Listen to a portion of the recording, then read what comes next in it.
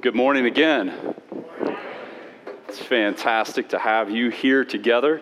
And as Mark mentioned, there are a lot of different announcements in the bulletin. I'm gonna walk through just a couple of things with you. Oh, by the way, my name's Nathan. It's been great to meet so many of you. I'm really struggling to learn all the names, but I'm going to keep working at it. We've got an amazing church here.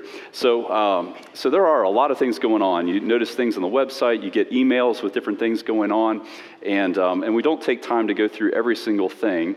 But I'd love to talk to you about a couple of things and also do a couple of things with you. As I'm talking, if you could find the insert that has prayer kind of information on it in Scripture. So on the on the left-hand side, you're going to see Scripture passages, Colossians, Ephesians, and so forth. We have a prayer team back behind the scenes that helps to put a lot of different things together for us. So we're continually praying to the Lord, and in our worship services, we have prayer partners and prayer stations after the service, and they do a lot of different things kind of around the church to help us to continue to connect with the Lord.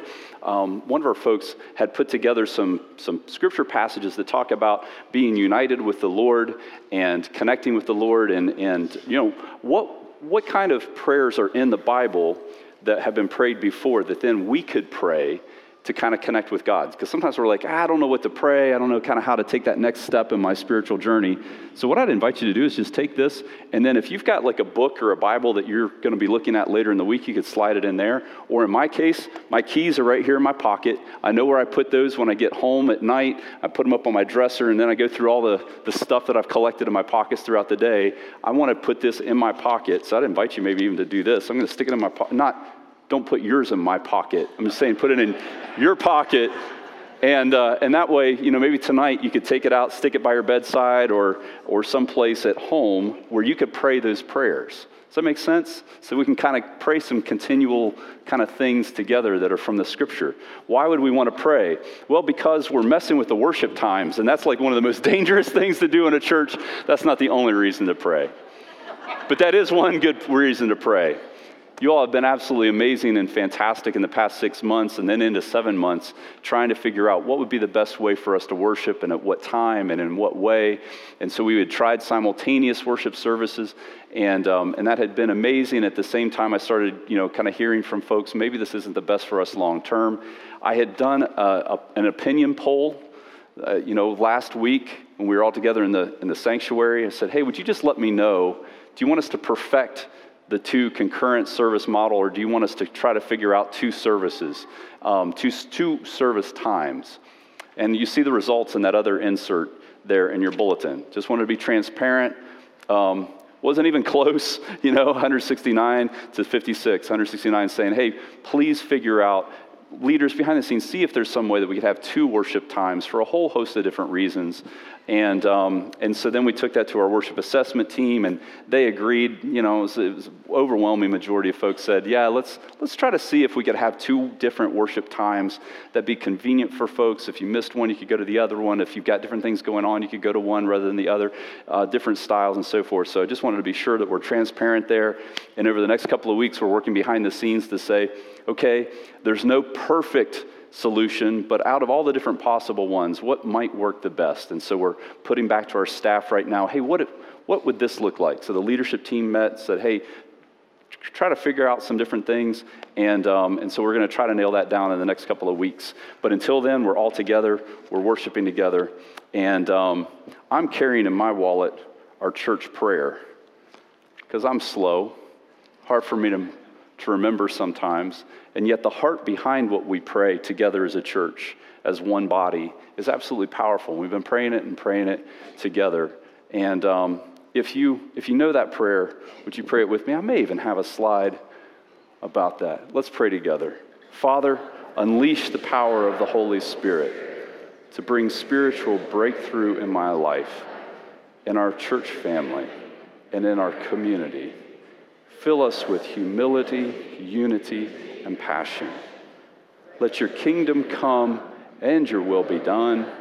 May the name of Jesus be held in high honor in all that we say and do.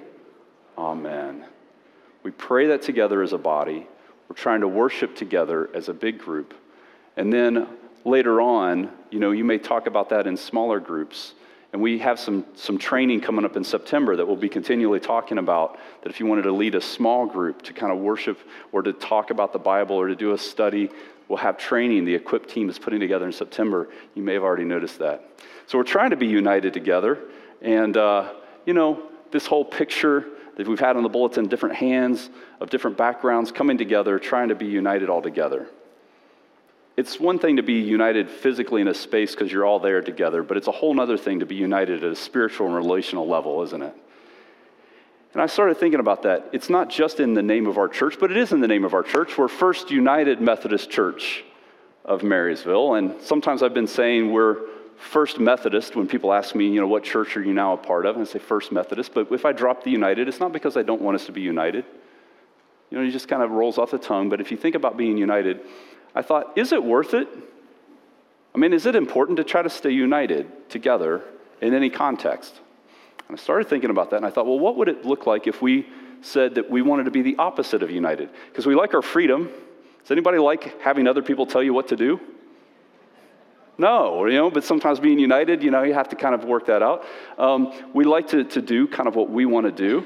So is it really worth being united? So I looked up antonyms of united. If we weren't trying to be united, what would we try to be?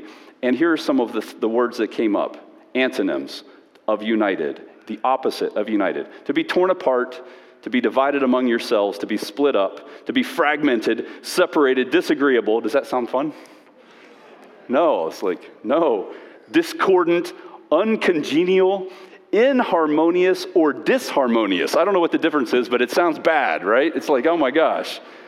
Incompatible, clashing, and quarrelsome. And so I started thinking about that, and I thought, if we change the name of our church to First Fragmented Church of Marysville, that's ridiculous.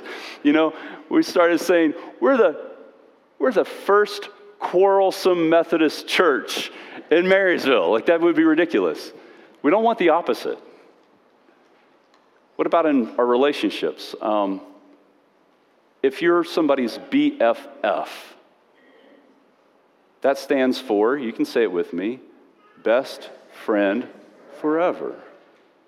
What if we changed that? What if we were like, united is not worth trying to be for us, so we should be best friends for now. Until somebody else comes along, you like better, whatever.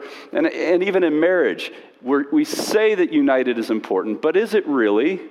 Because, it's hard to stay united in your marriage. Well, Faith Hill declared what the opposite of it looks like in the song, Dearly Beloved. Some of you know it. Some of you could sing it along. Good morning, dearly beloved. We are gathered here today to watch two people we know make a big mistake. They'll stand up at the altar and solemnly swear I do. They'll be together forever till they find somebody new. I thought it was funny. I thought it was, it's like, dude, you're hitting too close to home. I don't like that, right? We'll be together forever till we find somebody new. The opposite of united, we know, is not good for our friendships. It's not good for our marriages. It's not good for our church. And yet things come against us that can divide us, that can drive us apart. So wouldn't it be nice to find some help from God for those times when we're tempted to fragment, we're tempted to split, we're tempted to let things get in our way that are going to drive us apart? If God could help us with that, would you be interested? I would. Absolutely. So you get into the scripture and you realize that Jesus himself knew this was not an easy thing for us to do, to stay united, because he prayed himself to God the Father, trying to help us to be united.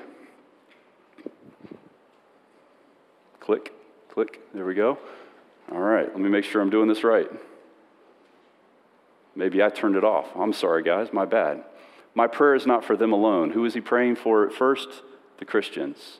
The Christians, a long time ago, the Christians, the disciples. I pray also for those who will believe in me through their message, that all of them may be one, Father, just as you are one, just as you are in me and I am in you.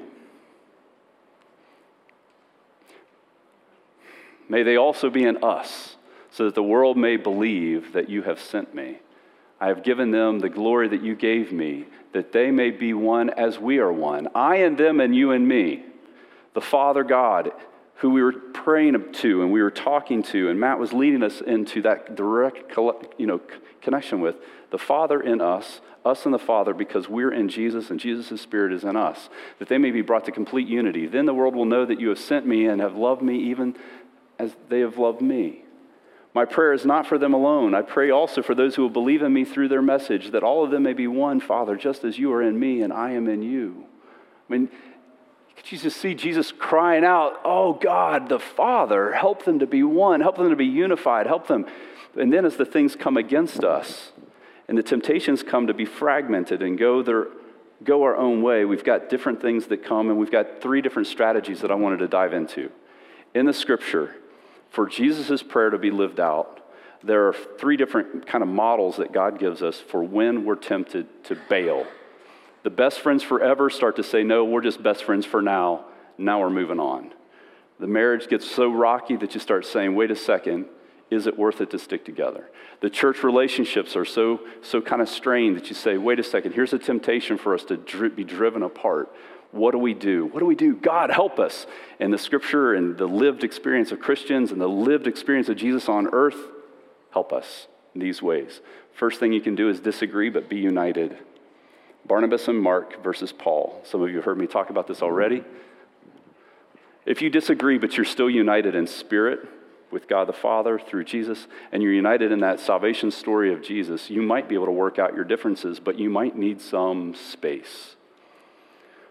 Barnabas and Paul were best friends. I mean, these are BFFs, right? In the best sense of the word. Barnabas and Paul. Barnabas had stood up for Paul. They had been together. He had his back, and Paul had Barnabas's back. But when they went together on missionary journeys and took people to teach them how to be missionaries, at one point they took this guy, John Mark, and John Mark chickened out and he bailed and he went home.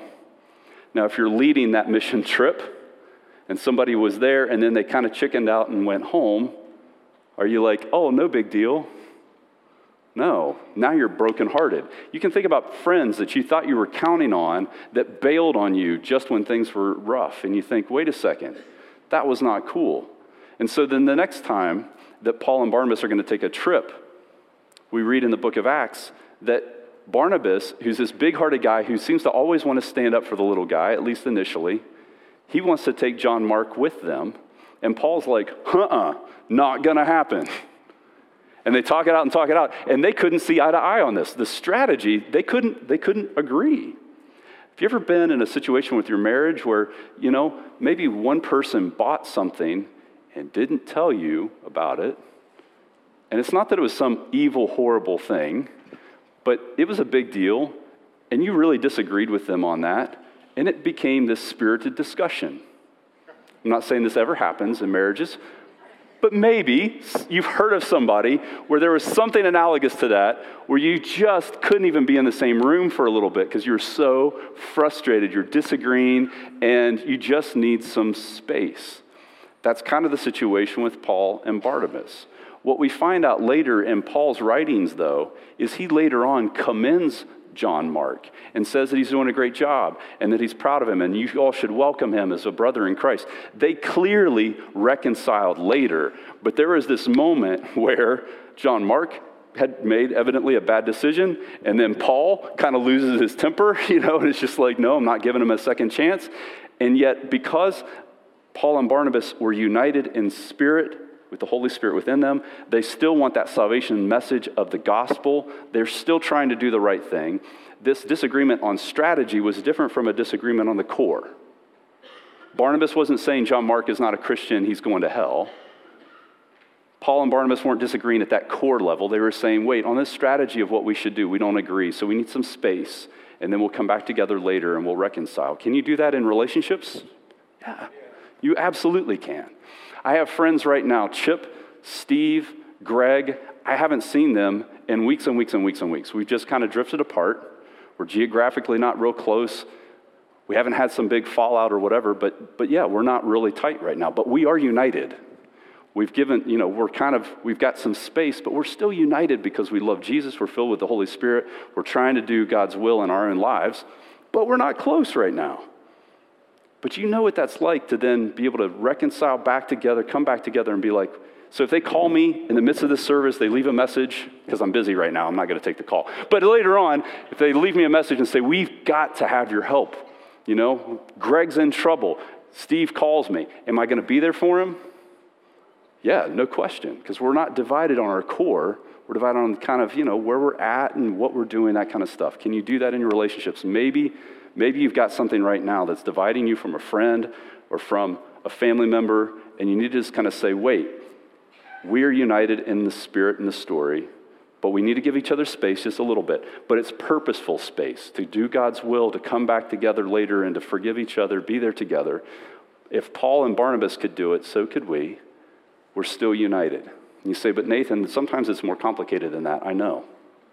There was another time where Paul had a direct confrontation with this guy Cephas. Cephas was also called what? Do you remember? Peter, thank you. You're like, Cephas is also called Peter. So in this particular story, Paul and Peter have been reaching out to the Gentiles. The Gentiles eat bacon, right? They love a good ham sandwich, right? And if you're Jewish, that's not good. That's not cool. And it's not for health reasons. It's because the Old Testament said, don't eat it. Now think about this for a second, because there are ethnic implications to this. If you're ethnically and religiously Jewish in that time period, when you are around Gentiles that are, doing the hog roast, you're like, I don't want to have anything to do with them. They're sinful, that's dirty, that's unholy, that's unclean. The Bible says so I'm going to stay away. Jesus kind of redoes our expectations of grace and the law and what laws to obey and which ones not to. And he clearly divides some more kind of moral laws out from the laws about what to wear and what to eat. And so he kind of changes the whole thing, and he says, wait, it's all about grace and love of me anyway, and so let me reinterpret for you that Old Testament. And so Paul and Peter agreed on that originally. So they'd be around the Gentiles. I'm still not convinced that maybe they were eating the bacon and stuff, but at least they'd sit at the table, right? They would take their lunch tray and they would go sit with these Gentiles, knowing full well that some of their Jewish friends would be like, no, they're scum, you should stay away.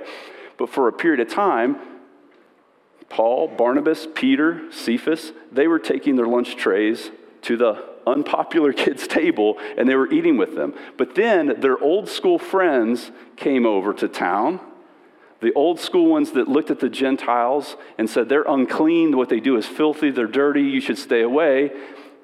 And Cephas, Peter, takes his lunch tray and moves away from them and goes sits with his old school legalistic buddies, racist buddies, right? I mean, we're talking religious and ethnic racism. I'm not going to be around them. And so Peter's like, well, I love you guys, but, for now, I need to sit at the other table. And so what do we read? Paul in Galatians chapter 2, it says, when Cephas came to Antioch, I opposed him to his face, because he stood condemned. Now, we don't know exactly how that went down. Paul's memory of it is, I was in his face, man. I was like, this is unacceptable for you to say that you love Jesus, who would even touch the lepers. We're talking about way worse, way more scary, kind of dangerous, in terms of contagious and stuff. They didn't understand and stuff. Jesus would even touch the lepers, let alone go and eat with somebody. Like, he would always cross that boundary. You're saying that you love and follow Jesus, and you're being racist against these folks that your friends are right there. I mean, are you kidding me? Occasionally, do we need to get in somebody's face and say, this is unacceptable? You're like, no, that's never appropriate. We're just supposed to be kind and nice. But we know what happens. If you're just kind and nice, when the core is at stake, then we're enabling hypocrisy, right? And sometimes I haven't wanted to be confrontational and stuff like that, because what if they call me out on something? Well, now I'm going to be uncomfortable, right? But the gospel way, the way of the New Testament is when it's at the core. If you're talking about who Jesus is or what he's done for people or the extreme love that God has for all of us, and you see somebody saying, I love Jesus, but I'm moving away from those people Jesus loves so that I can hang out over here, then you need to get in their face and say, wait a second, I want you to be able to live out the full gospel, the full love of God. And right now, you're being a hypocrite. Jesus had strong words for hypocrites.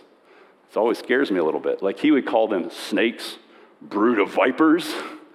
I'm like, Jesus, please keep me on the straight and narrow so that if I see you face to face, you won't like appear and say, Nathan, you snake and you viper. I mean, that's intimidating, that's scary, but that was Jesus. He was like the most perfect man ever. Hypocrisy was so bad that he was way worse on the hypocrites than he was on the sinful people that didn't know any better, that maybe were in generational sin, were struggling and struggling. He was gentle with those people. He's like, look, let me bring you back onto the right path. But if you were living that kind of sinful, selfish, lifestyle, and you were pretending to be all holy, he got in your face. There was a rich guy who bragged, I have kept every law of the Old Testament since I was a child. Now, we know that's ridiculous, right? We know he's lying. There's no way that you were always doing all of those laws all of the time. We know that. But he was like, I'm rich and I'm powerful and I've kept every law. So Jesus gets in his face and he says, oh, there's one last thing that you need to do. Go sell everything that you have and give it to the poor and come and follow me. Easy, dude. You're perfect, right? So just show everybody how perfect you are. And he went away mad, right? We know that. So that gets us to the next one. Sometimes you have to divide in order to stay united. This is the scariest one. In that situation of the rich young ruler, he rejects Jesus, and Jesus lets him go. And you're like, wait, wouldn't the loving Jesus come? Wait, come back. And Jesus is like, he knows better. He's intentionally lying about being a hypocrite to my face. He's putting his money and his power above me. If he won't follow me, let him go. There's division, but that maintains then the unity among those that want Jesus. Jesus' very next words in that part of the gospel, he says, if you're going to follow me, you've got to take up your cross, which means you've got to be willing to die, for love, right? For God's love. You've got to be willing to be nailed to the cross. Take up your cross and follow me. If you're not willing to do that, take off. Go your own way. Find your own salvation. Figure it out. That's crazy. Are there times where that has to happen? Yeah, in our lives, I've seen that. A friend of mine had a daughter, and he and his wife were just absolutely brokenhearted about the repetitive lies that she told to the family. And she got into drugs and all kinds of other crazy stuff. And she would lie, and they tried to forgive, and they tried to forgive, and they tried to reconcile. And we're talking month after month, year after year. You've seen this played out. And eventually, she's an adult at this point, and they said, you cannot come back here. And they arranged with the sheriff for her not to come back home. And when they came and met with me, the father later told me, Nathan, I was so incredibly scared that you were going to say, how dare you? You've got to let her back, because we had other kids at home and their lives were in danger. Drug dealers were coming, looking for the money or the drugs.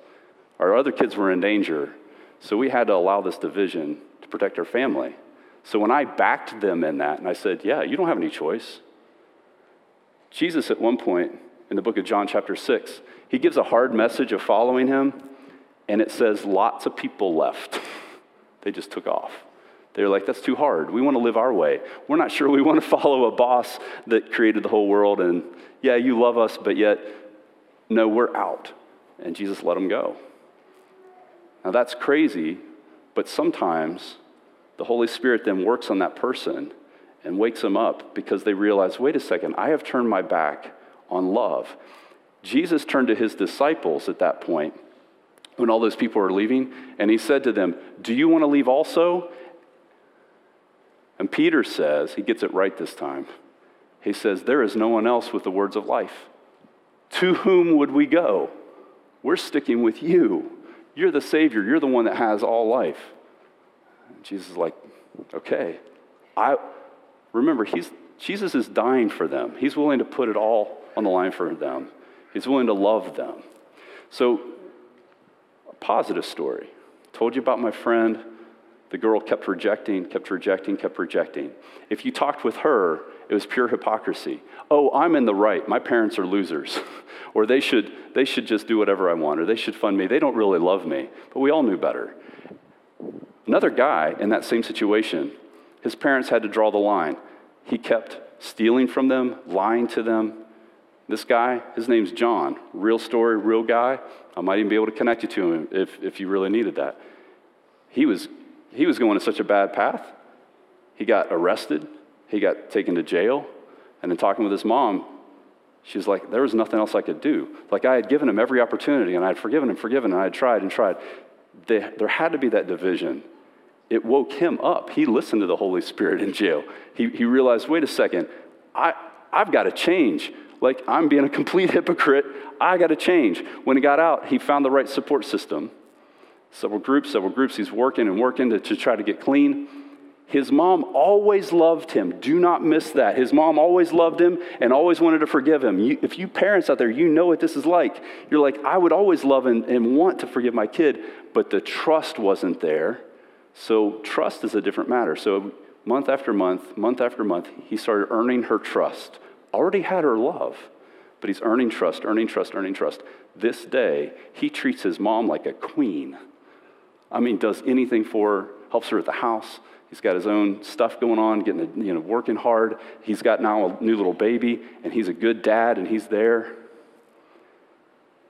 So which of these kind of three are you finding yourself in right at the moment? Is there something where it's not that big of a deal? It's not at the core. You're making it a big deal, but it shouldn't be.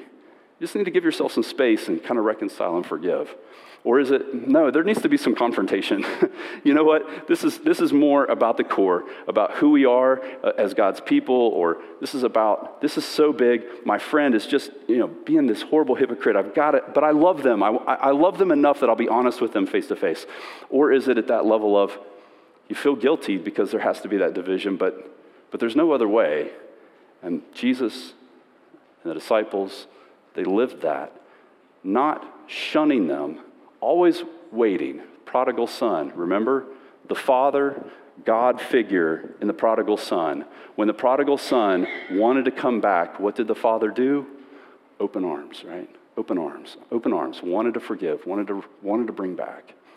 Where are you in this? Because the unity that you have, being united with others, it's going to be ripped apart if we don't fight against it and say, wait, we will do what the Bible says to bring us back together and to help us to be united. Is that worth praying for? Is that worth crying out to God for? I hope so. Because the redemption stories are there. And so let me pray for your friendships and then marriages and then families. We'll talk about family and church next week a little bit more. Let's talk to God. God, I pray that we would be able to be united with you in such a way that with our friends, we'll know what to do. Do we need to just forgive and move on, or do we need to confront? Or if we tried and we just need your love and grace because there's that division that has to be, but it breaks our hearts. So God, what is it, Lord, for our friends? How can we be better friends? How can we love them the way you love us? For the marriages that are here, Lord, is there brokenness and division over stuff that's not the core? Not the core. We can work through it. We can forgive. We can reconcile. God, give us that space to be able to hear from you and then to reconcile and to come back together. Or Lord, is there confrontation that needs to be made? God, help us to lovingly, but face to face, say, here's what we see. We so badly want to be united. Help us to be honest with each other. Wake up and to love each other your way. And for those that have been trying, they just need to be encouraged today that you haven't abandoned them as they try to stay strong, and others have rejected them and they've gone away. And Lord, I pray that you would encourage the people here today that need to be encouraged and loved as they maintain some unity among their family and their friends, even though people have rejected them. Lift them up, Lord. Help us to worship you now, united together. Amen. We have prayer stations, prayer teams. They're going to come forward, and if you want to receive prayer as we continue to sing, you come to them. You just, if you want to say something specific, you can. If you want to just say, hey, Bobby, pray for me. This is Bobby. If you say, hey, Bobby, pray for me, they'll just start praying. Just start praying as we seek the Lord's help, being unified with him with love. Amen.